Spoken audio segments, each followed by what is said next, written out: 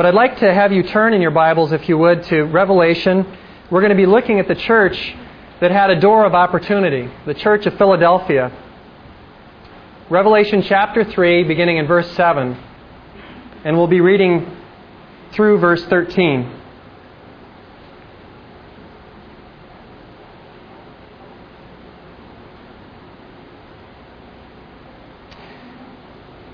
To the angel of the church in Philadelphia write, "These are the words of Him who is holy and true, who holds the keys of David. What He opens no one can shut, and what He shuts no one can open. I know your deeds. See, I have placed before you an open door that no one can shut. I know that you have little strength, yet you have kept my word and have not denied my name. I will make those who are of the synagogue of Satan, who claim to be Jews, though they are not, but are liars, I will make them come and fall down at your feet and acknowledge that I have loved you. Since you have kept my command to endure patiently, I will also keep you from the hour of trial that is going to come upon the whole world to test those who live on the earth. I am coming soon. Hold on to what you have, so that no one will take your crown. Him who overcomes I will make a pillar in the temple of my God. Never again will he leave it. I will write on him the name of my God, and the name of the city of my God, the New Jerusalem, which is coming down out of heaven from my God. And I will also write on him my new name.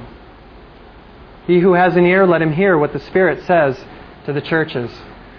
Father, we come before you and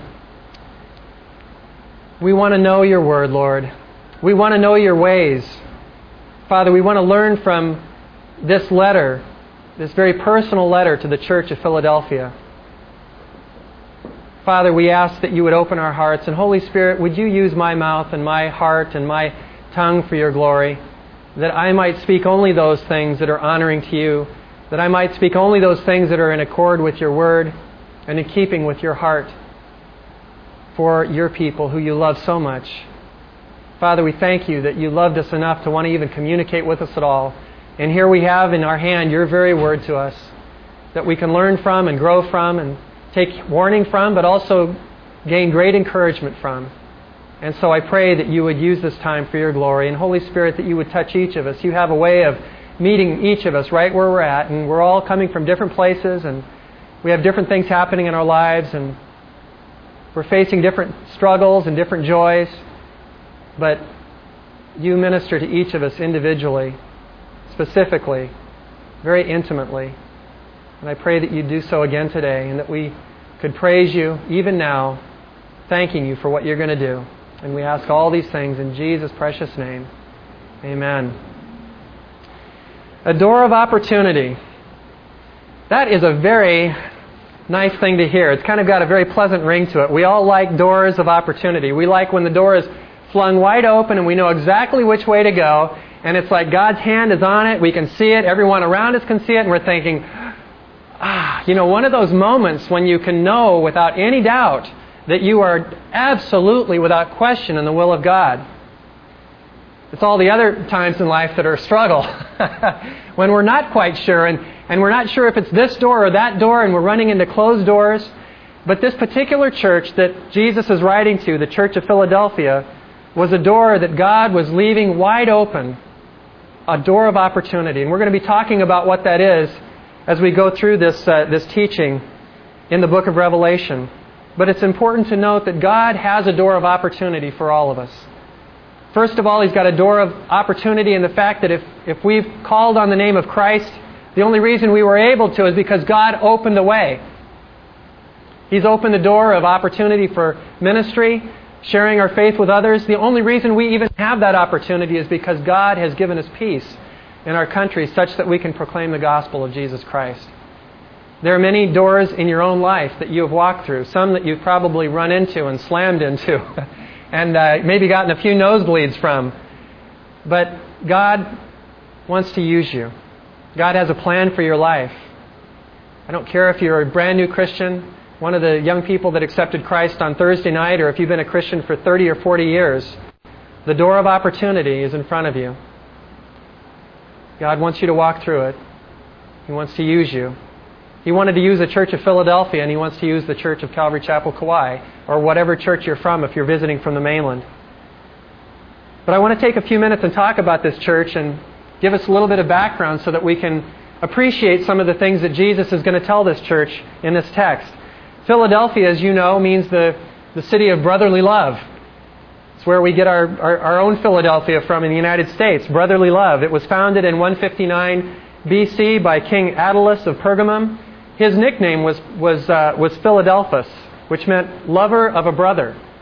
He actually named this city in honor of his own living brother, who he had a very fond and close relationship with. And so that's where the city got its name. The city itself was located on the slopes, the lower slopes of a volcano, and a whole series of a chain of volcanoes and cliffs, and which is, for us in Hawaii, nothing unusual. But if it erupts every now and then, it can be a little bit trying. Well, this particular volcano and this series of volcanoes were on a fault line, which is why there was a volcano there in the first place. But this city had actually been decimated on three different occasions by earthquakes.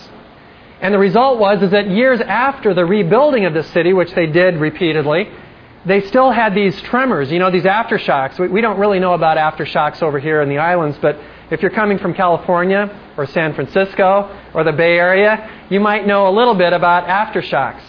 Well, this city had so many aftershocks for so many years that it was a very common thing for people to have to run out of the city during these tremors, not knowing whether it's going to be another, big earthquake that would kill again. Interesting to note, too, that as Becky and I were traveling through Israel this last year with a group of people from the church, that the only thing often left standing in these ruins were pillars. The walls were gone and the ceilings were gone, and all the decorations, everything's gone. It's been torn away or fallen down or just rotted. But the one thing that is standing in most of these ancient sites are these pillars. And so we find that even as Jesus is speaking about the church being a pillar, and that you, as faithful men and women of the kingdom of God, are going to be pillars in the temple of God, God is saying you are permanent. You are going to be a permanent part of the everlasting kingdom of God, the temple of God, the New Jerusalem that will be coming down from heaven. We also know about this city that unlike many other cities in the area of modern-day Turkey where this church was located, is that it was planted and begun for very strategic purposes. The reason this city was launched was not just as a trading post or as just another expression of the Roman conquering power, but it was planted there for a very strategic purpose of being a mission center, not for Christians, but for the Roman culture. They were trying to eradicate the non-Roman cultures for very obvious reasons. If people speak, 50 different languages in a kingdom, it becomes very difficult to rule that kingdom. But if everyone speaks the same language, it's a much simpler proposition. And so Philadelphia was one of these cities that was planted very specifically because it was a gateway to many other cities in the surrounding area. And so it became a launching pad for Roman culture and language. And it was so effective that within about 150 years, that whole region, though it was not Roman to begin with, was so Romanized that the people didn't even know their own language anymore. All they spoke was Greek. So very interesting that God would allow this church, the church with an open door of opportunity, to be planted in a city that had been known for its so-called mission effort with the Roman culture, but now was becoming a mission effort for the kingdom of God and the gospel of Jesus Christ. Now Jesus begins to identify himself as he does in all of these letters, and if you follow with me in verse 7, he says, "These are the words of him who is holy and true." Just not by coincidence, but by the leading of God, many of the songs that we sang this morning had to do with the holiness of God. To be holy means to be completely separated, to be so distinct, to not be like anything else, but completely separated, distinctive in nature and character. And Jesus Christ is holy. By saying He's holy, He's declaring His deity. He's talking about His righteousness. In Isaiah 40:25, God says of Himself, "To whom will you compare me? There is no one like Him, Or who is my equal, says the Holy One. He's morally perfect, and His character is without flaw or blemish. Almost like us. Well, maybe not quite. But the Bible does tell us in 1 Peter that we are to be holy even as He is holy. You see, He's separate. He's distinctive by His holiness, by His purity. And He calls us not to just be Christians that attend church, but He calls us to be holy along with Him. Separated only for Him, but also separate from sin, separate from ungodliness, separate from things that would harm our relationship with Him. He also identifies Himself as true. He's authentic. He's the real thing. That was one of the things that was a great need I had in order to come into Christ. I had grown up in church, and I just hadn't seen much integrity. I hadn't seen much authenticity. And unfortunately, the closer I got to church, the less I saw. You know, when you come to a church for the first time, it's like, man, everything is fine, no problems whatsoever. And as you're in a church for a little while, you find out, gee, there's some problems here. And of course, you might be one of them, but nonetheless, there's some problems. But the fact is that it was the authentic walk of some genuine believers that made me, or caused me to finally say, I believe in Jesus. I always did, but to make that transition into the kingdom of God myself, because I saw some young people, my own age, high schoolers, who were walking with Christ with integrity, with honesty.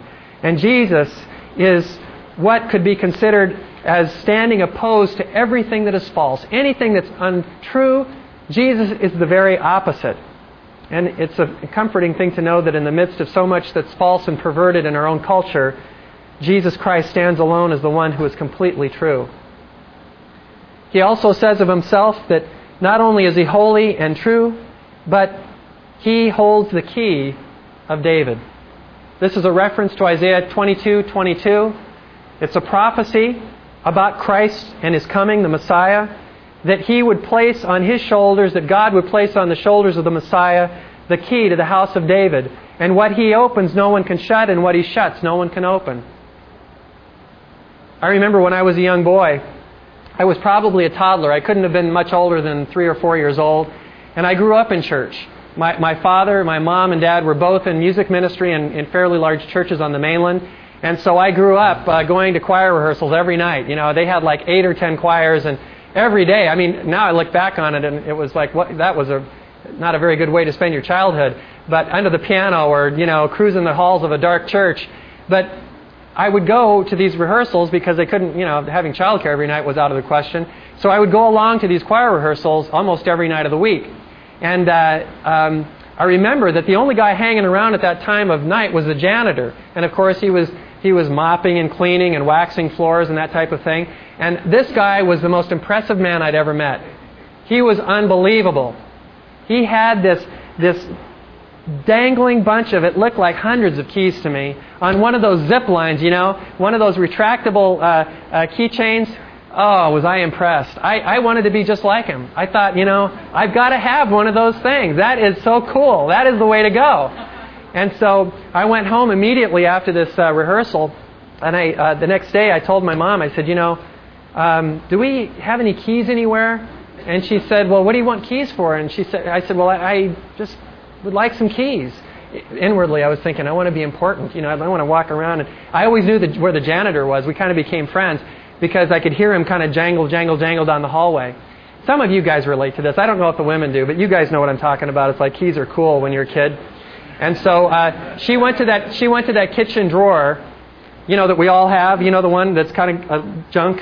It's got this and that and some tape and some scissors and, you know, knives, and it's got, you know, repellent. And I mean, it's got all kinds of strange things in it, things that we don't know quite where to put. And she went rummaging around in there, and she found about half a dozen keys. And of course, they were there because we didn't know what they went to. But we were afraid to get rid of them because, you know, they might have been to something important, of course. But they were probably from about 3 or 4 moves ago to some door that nobody even cares about anymore. So she got these bunch of keys for me and put it on a little keychain, and I put it right where that janitor put it on his, and I just jingle, you know, walk around. And boy, was I important. I was like, I was it. I was happening. Of course, unbeknownst to me, I was really nothing, and what I was doing mattered not at all, because I had no authority to go along with these keys. So I had the keys, but no authority. because I had no idea what to put these keys into, and I couldn't unlock and I couldn't shut anything. But in contrast to my experience as a young boy, Jesus has the authority. And the Bible tells us in Revelation that we've already looked at that He is the one that holds the keys to death and Hades. I mean, He is the guy with the keys. If anybody's got keys, it's Jesus Christ. He has the power to unlock the heart of a man or woman to receive the gospel. He has the power to open doors for a believer where there is no possible human way. He can make it happen. He is the one that holds the keys. He holds the keys to the door of life, and He certainly holds the key to whatever things that you're working on in your life. He's the one that knows the direction He wants to take you. He knows the door He wants you to go through. But you've got to go to the guy with the keys. He is the one that holds the keys in His own hand. And He has the authority. And the Bible says that what He opens no one can shut, and what He shuts no one can open. Now, there's something important for us here, and I want to take a minute to kind of unpack this. Many of us, at various times in our lives, have tried to open doors that Jesus never wanted us to go through. And we've suffered for it. Some of us, myself included, are still, to some degree, plagued by things that happened in the past. We're completely forgiven, and yet we still suffer, to some degree, the consequences of trying to force open a door that Jesus said, don't go in there. It might have been an inappropriate relationship. It might have been a business dealing that was less than honest. It might have been, an area of habitual sin, some sort of an addiction that we were willing to walk through, and we knew it. God said, don't go in that door. And in spite of His warnings, we said, no, I am going to knock that door down if I have to ram my head into it. And of course we did, and got all bloody. And we can look back on it and say, that was dumb. We don't want to do that again. But the fact is that the body of Christ and Christians oftentimes do themselves great disservice and great harm, and even the kingdom of God harm, when they try to force open a door that says, don't go in there. There are many things that Christians do that can be forcing open a closed door. A relationship that we know is not right. The person that we're with and that we're excited about is not even a believer. We're a Christian. The Bible says don't be unequally yoked, and yet we're just bound and determined because we're in love. We are going to violate Scripture. And Jesus says, don't go in that door. And He closes it, and we get all miffed about that. And we get upset and kind of have a little pity party about how God's not letting us have our way. Well, all I can tell you is that doors are shut by God for our benefit, for our protection. And so it behooves us, and I'm almost 40 now. I'm getting older by the day. But the one benefit of getting older is that you kind of learn a few lessons along the way. Hopefully we're learning faster and faster. But the fact is that we do a great disservice to ourselves when we try to push and cajole God into opening a door that He's not opening. But if God has opened a door, I've also seen the flip side of this, where God leaves a door wide open for the Christian community or for the individual believer, and they go, oh, I don't know, that's not really what I want to do. He's opened a door of evangelism for us, and we're like, well, I'm not really very good at that. Or He opens a door of service for us, and we say, I'd rather be served than serve. Or He opens up a door of you name it. And he says, I want to use you in this particular way, at this particular time, right here, with these people. And we say, well, I don't know. I'll have to kind of give that some thought.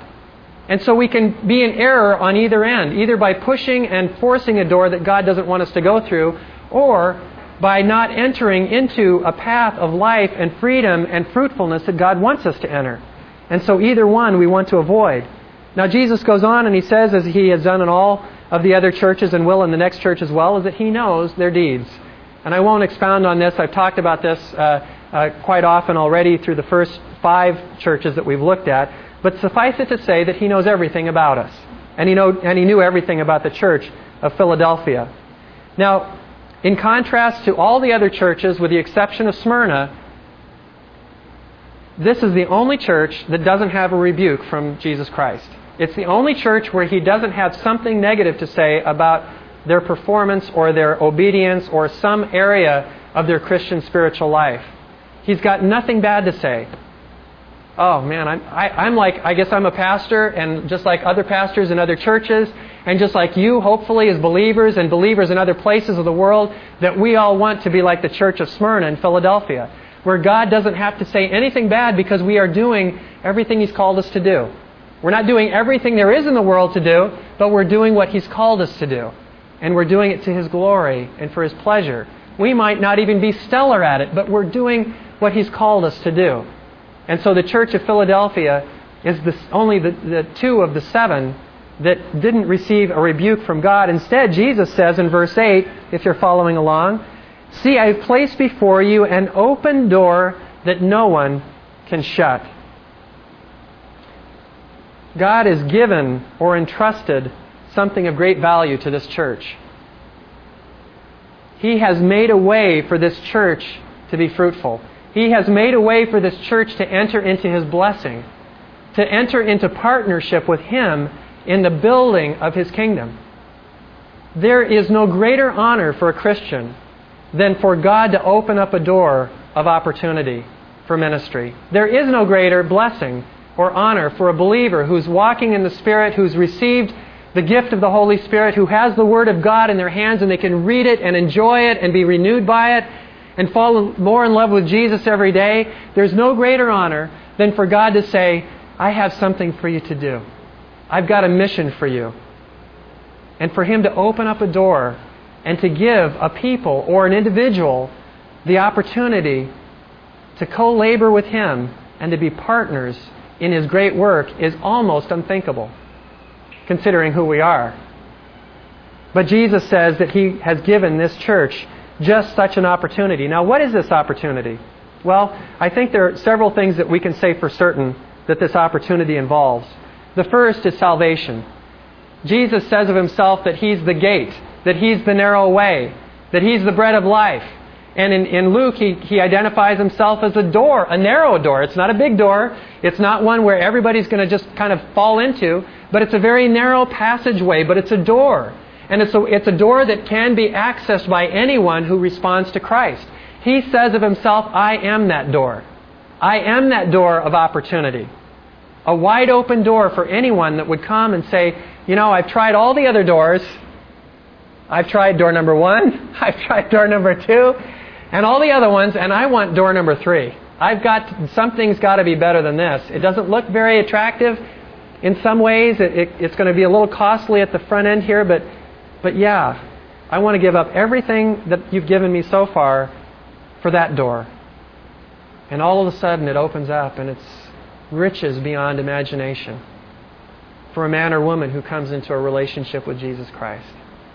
That's a door that is open to this world right now. But it's not open everywhere. I was just reading an article on China and their crackdown on religious groups, including Christianity, which they consider a sect or a cult. And they are cracking down, and pastors daily are being hauled away and killed and imprisoned, and their families are tortured. It's a gruesome thing.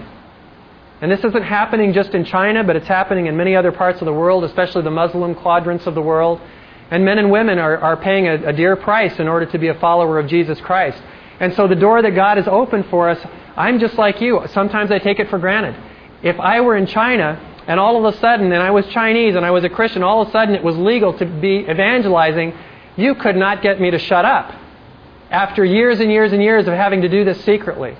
And yet here, even on this island and in the United States, we have a wide open door for evangelism. And yet so many of us, we want to do it, and we are doing it to a certain degree, but if we realize the import and the significance of this door that's open for only so long, I think we would be much more active in sharing our faith. As in Philemon, Paul says, "I want you to be active in sharing your faith so that you'll have a full understanding of every good thing that we have in Christ." He wants us to be active because the door may not be open forever. The more I read the news and the more I see what's happening in our culture, and I just read an article just the other day about the new program lineup for television this year in the fall, that now they have, instead of, you remember Ellen DeGeneres and the big hoopla about that a couple of years ago? Well, now it's not just one homosexual character on TV, but now they have 38 in prime time. 38 characters who are all homosexuals, not just in their own private life, but on the show. And we're moving more and more that direction. I'm finding that standing up for Christ is a more costly proposition. In the school systems, there are places that we now cannot teach or preach the gospel. The Ten Commandments are stripped off the walls. The Bibles can't be carried into schools in many districts. There are areas of public forum where we no longer can present the gospel of Jesus Christ without the ACLU bringing a lawsuit. And certainly there might be a majority who are for Christ. But the fact is that through the laws that are now being constructed that are certainly contrary to the original intent of our founding fathers, the Christian life is this door that seems so wide open is slowly shutting. And I don't want to frighten you, but I believe that there's going to come a time, even within the United States, where the door that is so broadly open now will not be nearly as open as it is today. And it might be even shut as it is in other countries. And so I think that it behooves us, as it did the Church of Philadelphia, to take advantage of every moment that we have, not wasting a day, not wasting a moment, not wasting a conversation, but seasoning everything that we do and say with the gospel of Christ that we might win some. So He places before this church an open door which has to do with salvation. It also has to do with missionary opportunity. And do you remember in the book of Acts when the disciples began to recognize when these Gentile believers were starting to come to Christ, that all of a sudden they had to say, well, look, God is opening this door. This is not a door that the disciples opened, but God is the one that initiated this great work with the Gentile unbelieving community. And so we certainly are looking at salvation from a standpoint, the door is open for any man or woman to receive the gospel of Christ and to be transformed. But this gospel is also open with an open door, a wide open door for evangelism.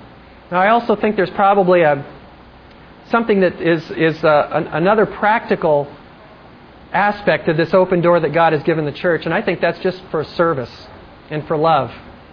The Bible says that this is so important. I can hardly believe this verse. Listen to this verse. You are God's workmanship. It actually means a poem or a masterpiece. It's that He is writing, He is constructing your life to be a thing of beauty, a thing of wonder. And He says you are His masterpiece, His workmanship. For what purpose? Created in Christ Jesus to do what? To do good works. That is your purpose. And the amazing thing is that the Bible says that God prepared all these good works in advance for you to walk in them. And so another door is wide open for you to love one another and serve one another. I find that there are two things that are required really to live this kind of a life of service. And I think the first is total surrender to the Holy Spirit. Just saying, my life isn't mine, I'll do whatever you want. And the other is a love for others.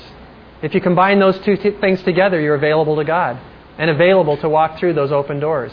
But if either one is missing, then the likelihood of going through those open doors is greatly diminished. But if we love one another and have agape love in our hearts for one another and are totally surrendered to the work of the Holy Spirit, then God will place before you door after door after door after door after door of opportunity. And your life will become nothing but an adventure every single day. It's like, God, what are you going to do next? How are you going to use me next? I mean, it really does become an adventure. There's a book that we've read as a congregation and that many of you probably are familiar with who are visiting, called Experiencing God by Blackaby. It's a great book. It's a wonderful book. Basically what his premise is that so often as Christians we are the ones trying to initiate ministry. I've done this 100 times. I was going to say 1,000 times, but I'm going to cut myself a little slack. I've probably done it 100 times at least where I have tried to initiate something for God. I've come up with a great idea. I've seen it happen in another church or somewhere else, and I'm thinking, okay, this can work here, and we're going to try it. And I plan and I strategize and everything, and it doesn't come to pass. I work myself into a frenzy. I get tired. I wear myself out. I wear the people out around me, and all of a sudden I'm thinking, well, maybe God's not in this. And I look back on it and I'm thinking, why did I do that? You see, God is very specifically working strategically in each situation. I can't come with some pre-formatted design or system and put it on a congregation or in a situation, but I need to be seeking God and saying, God, what are you doing? How are you working in this very special, specific time, in this very specific geographic location, and what is it that you want to do? And how can I participate with you? So Blackaby's contention is that our first step needs to be, God, we are totally inept. We don't know what to do. We don't know where you're going unless you tell us we're lost. And humbling yourself and saying, God, I'm just completely making myself available. No plans, no strategies, nothing like that. We want to bring glory to your name. We want to honor you. We want to do what the Bible says. But apart from that, specifically how we're going to accomplish that, we are waiting on you. We need you to show us what to do. Very much like Jehoshaphat. We don't know what to do, but our eyes are on you. And that's the kind of man or woman that God is looking for. And it's a door that no one is going to shut. If God is working, if God is initiating, you can be sure that when you're walking in it, it's going to be like a train ride. It's not necessarily going to be without, bumps or twists or turns, but it's going to be evident to you and to people around you that God is blessing, that God's hand is on what you're doing, that God's leading you and empowering you, and that the work that's happening is because of His Holy Spirit. Now, Jesus goes on and talks about something that's so important if we're going to walk this way to do it successfully. And He tells the church, some people think this is a rebuke, but this is not a rebuke. If you look in the next little part there, after He says, I've placed before you an open door, He says, I know you have little strength, yet you have kept my word and not denied my name. This word strength is the word dunamis in the Greek. It's the same word that we get for the power of the Spirit. It's explosive power. I was kind of intrigued, as I am every year, with fireworks. I never pop them myself because they've always kind of frightened me a little bit. I got scared when I was a kid. People would throw them on me and stuff, and it was a little scary. And now they've got these big M80s, and they've got bigger ones now, and guys blow their hands off with these things. So anyway, the question is, how much power do you need? Do you need a cannon to get something done? Or can a little M80 take a guy's hand off? And it can. So this church, Jesus says, you have a little power. It's not a lot. It's not, you aren't the most powerful ministers of the gospel I've ever seen, Jesus is saying. You're not the most powerful, in the kingdom of God and in miracles and healings and things of that nature. But He says you have a little power. You have a little dunamis power. And I'm thinking to myself, that sounds like me. I don't think I've got a lot of power. Maybe some of you have a lot of power. But I think, unless I'm wrong, most of us look at ourselves and say, that person's a lot more powerful than me. I wish I could be powerful as that person, and everyone else is more powerful, but we are not powerful.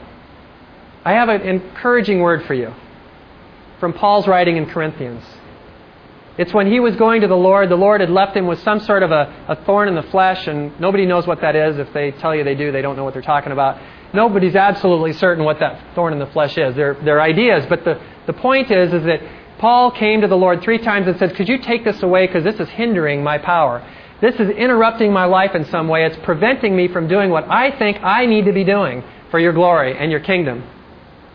And Jesus says, no, I won't take it away. And you want to know why, Paul?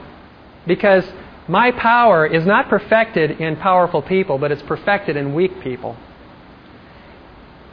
If you are a strong person before you come to Christ, and you are very gifted, and you're very knowledgeable, and you're very influential, and you're a leader, and all these other things before you come to Christ, I feel badly for you.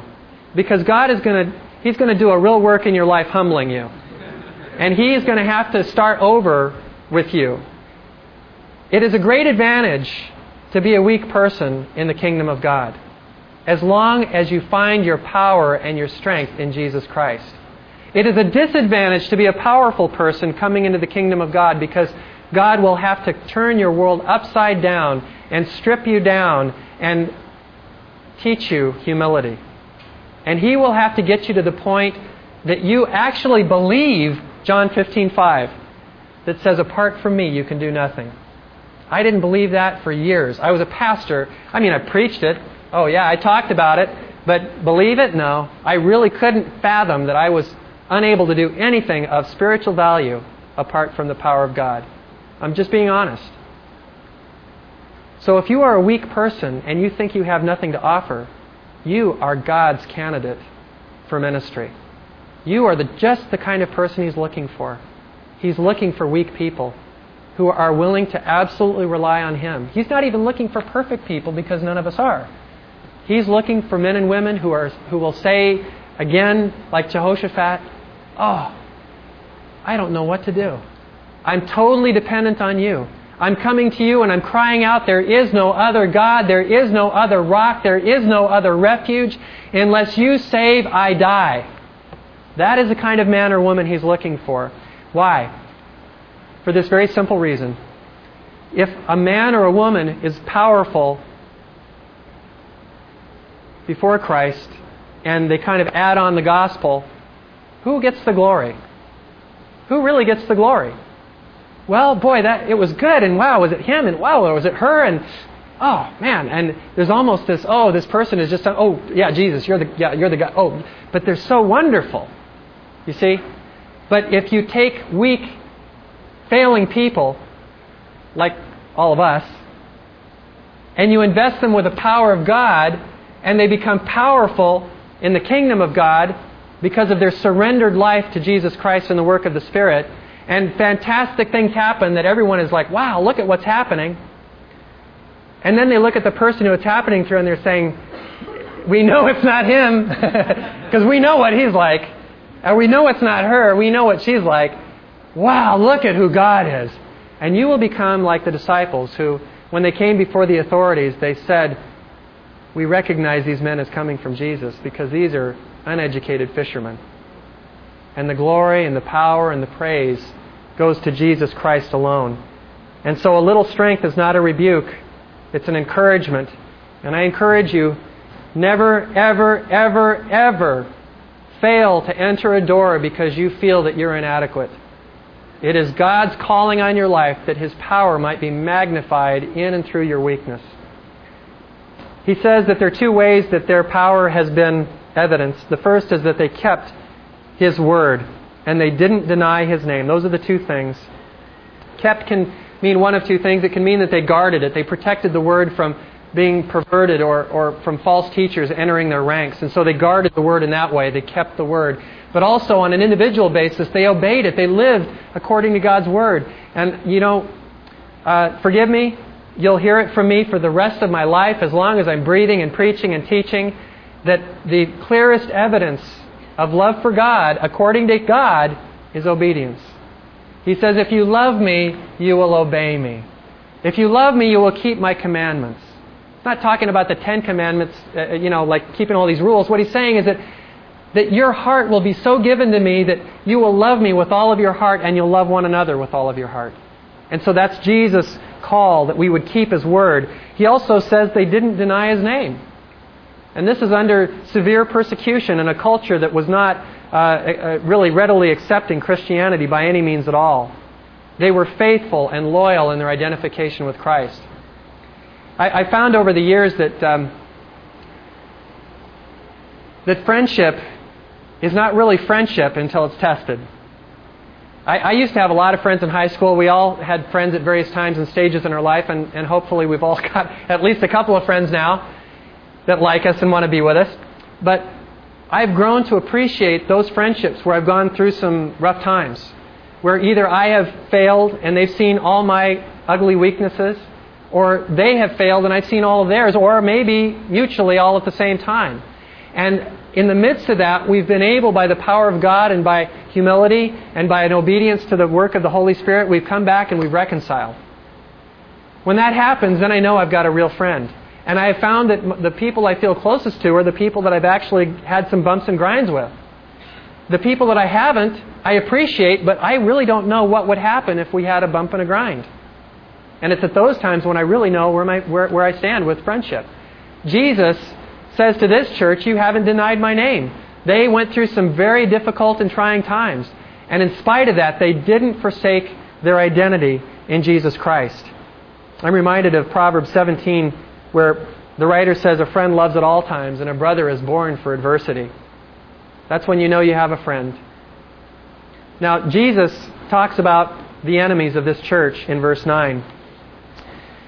He says, "I will make those who are of the synagogue of Satan, who claim to be Jews though they are not, but are liars, I will make them come and fall down at your feet and acknowledge that I have loved you."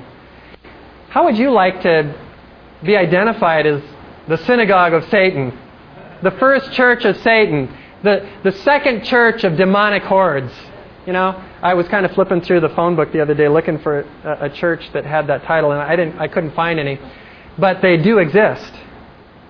They do exist, and I'm not just talking about Wiccan groups. I'm talking about churches that long ago stopped preaching the Word.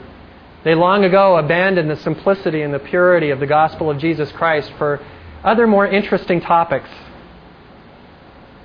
I believe those churches that fail to preach the gospel lay themselves open, very much like a door of opportunity, like a foothold of the enemy to the work of Satan. And I believe that there are probably more than a few churches that the Spirit of God long ago left. And if the Spirit of God isn't there, then who is leading the church?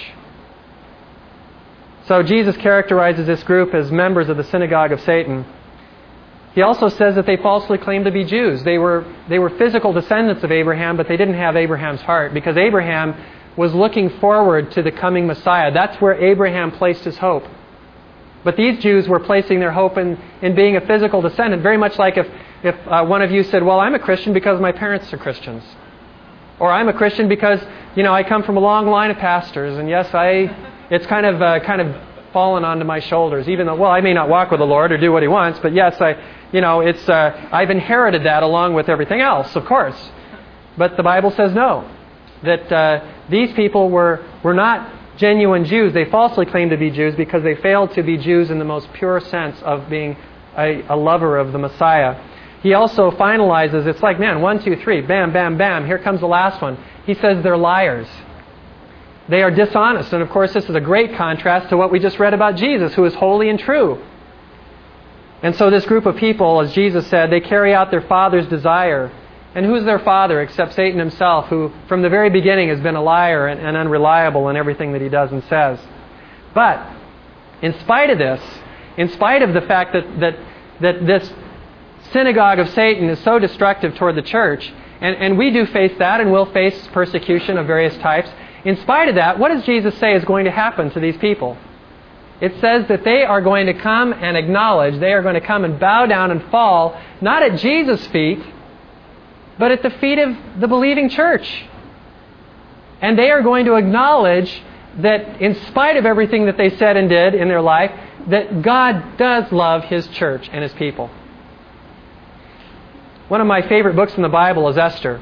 If you're a little bit lost or stumbling in your quiet time or daily reading, go to Esther in the Old Testament. It's a phenomenal book. It's filled with ironic twists and unsuspected surprises. It's just an unbelievable book.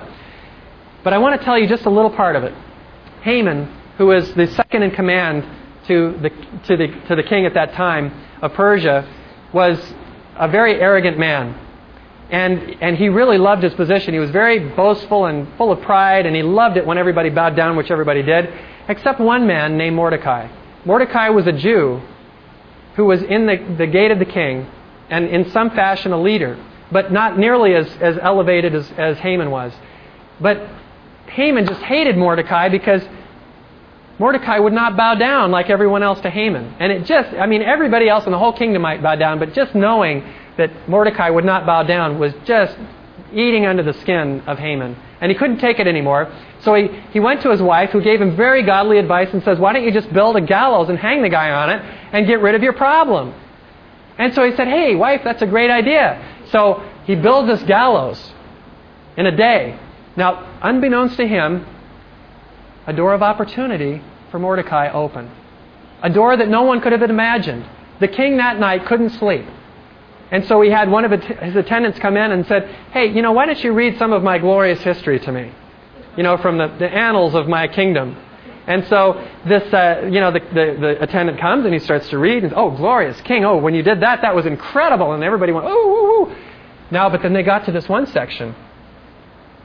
where it was noted that Mordecai had warned the king of a coup attempt.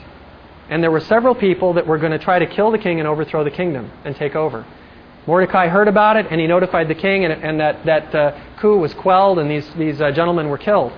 And the king said in the middle of the night, well, what was done for Mordecai to reward him? And the guy said, well, gee, king, I don't think anything. Nothing was done for him. Now, just at that moment, at the break of day, Haman came trudging up, to the king's palace, and came in the inner court, and he's thinking, all right, I got those gallows built. Just got to go ask the main guy for permission. He loves me. He's going to let me do it. And so he walks in, and right at that moment, the king says, who's in the outer court? Is there anyone in the outer court, any of my people that I could call on? And his attendant said, well, King, Haman just walked in. He's your main guy. Well, bring him in.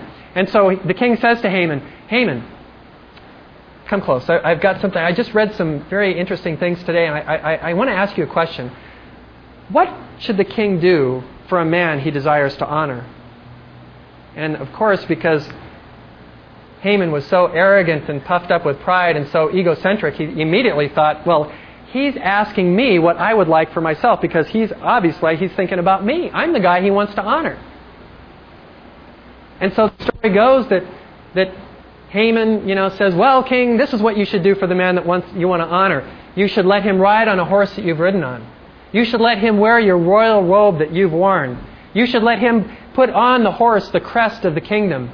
And you should have the leading man of your country, of your kingdom, walk him about the city and cry out to everyone that they might hear, this is what the king does for a man he desires to honor. And so the king said, that is a wonderful idea. I love it. It's great. It's perfect. Now, I'd like you to do that for Mordecai. He's the man I want to honor. Whoa. The Bible says his face fell. I don't know quite how that sounds, but it doesn't sound like it would be a good thing. Anyway, he was really depressed about this. And here, his mortal enemy that he had built a gallows for, he ends up walking through the streets of the city of Persia and has to announce that the king loves Mordecai. The king is honoring Mordecai. Do you want to know what happened to Mordecai after that and to Haman? You want to know? I'm not going to tell you. You have to read it yourself. The point is that there will be a tremendous shift, that in a very remarkable way, a door that seemed closed, God will open, and the unbelievers will fall at the feet of those who are believers one day, and they will acknowledge that the King of Kings, the Lord of Lords, desired to honor and to love us. That's what's awaiting a man or a woman who follows after Christ. Now, the Bible also says that they endured and kept God's command to endure patiently. And of course, this whole idea of trial and tribulation that's coming upon the whole earth to test the whole world is the Great Tribulation. I'm not going to talk about that right now because we're going to be addressing that in the weeks ahead.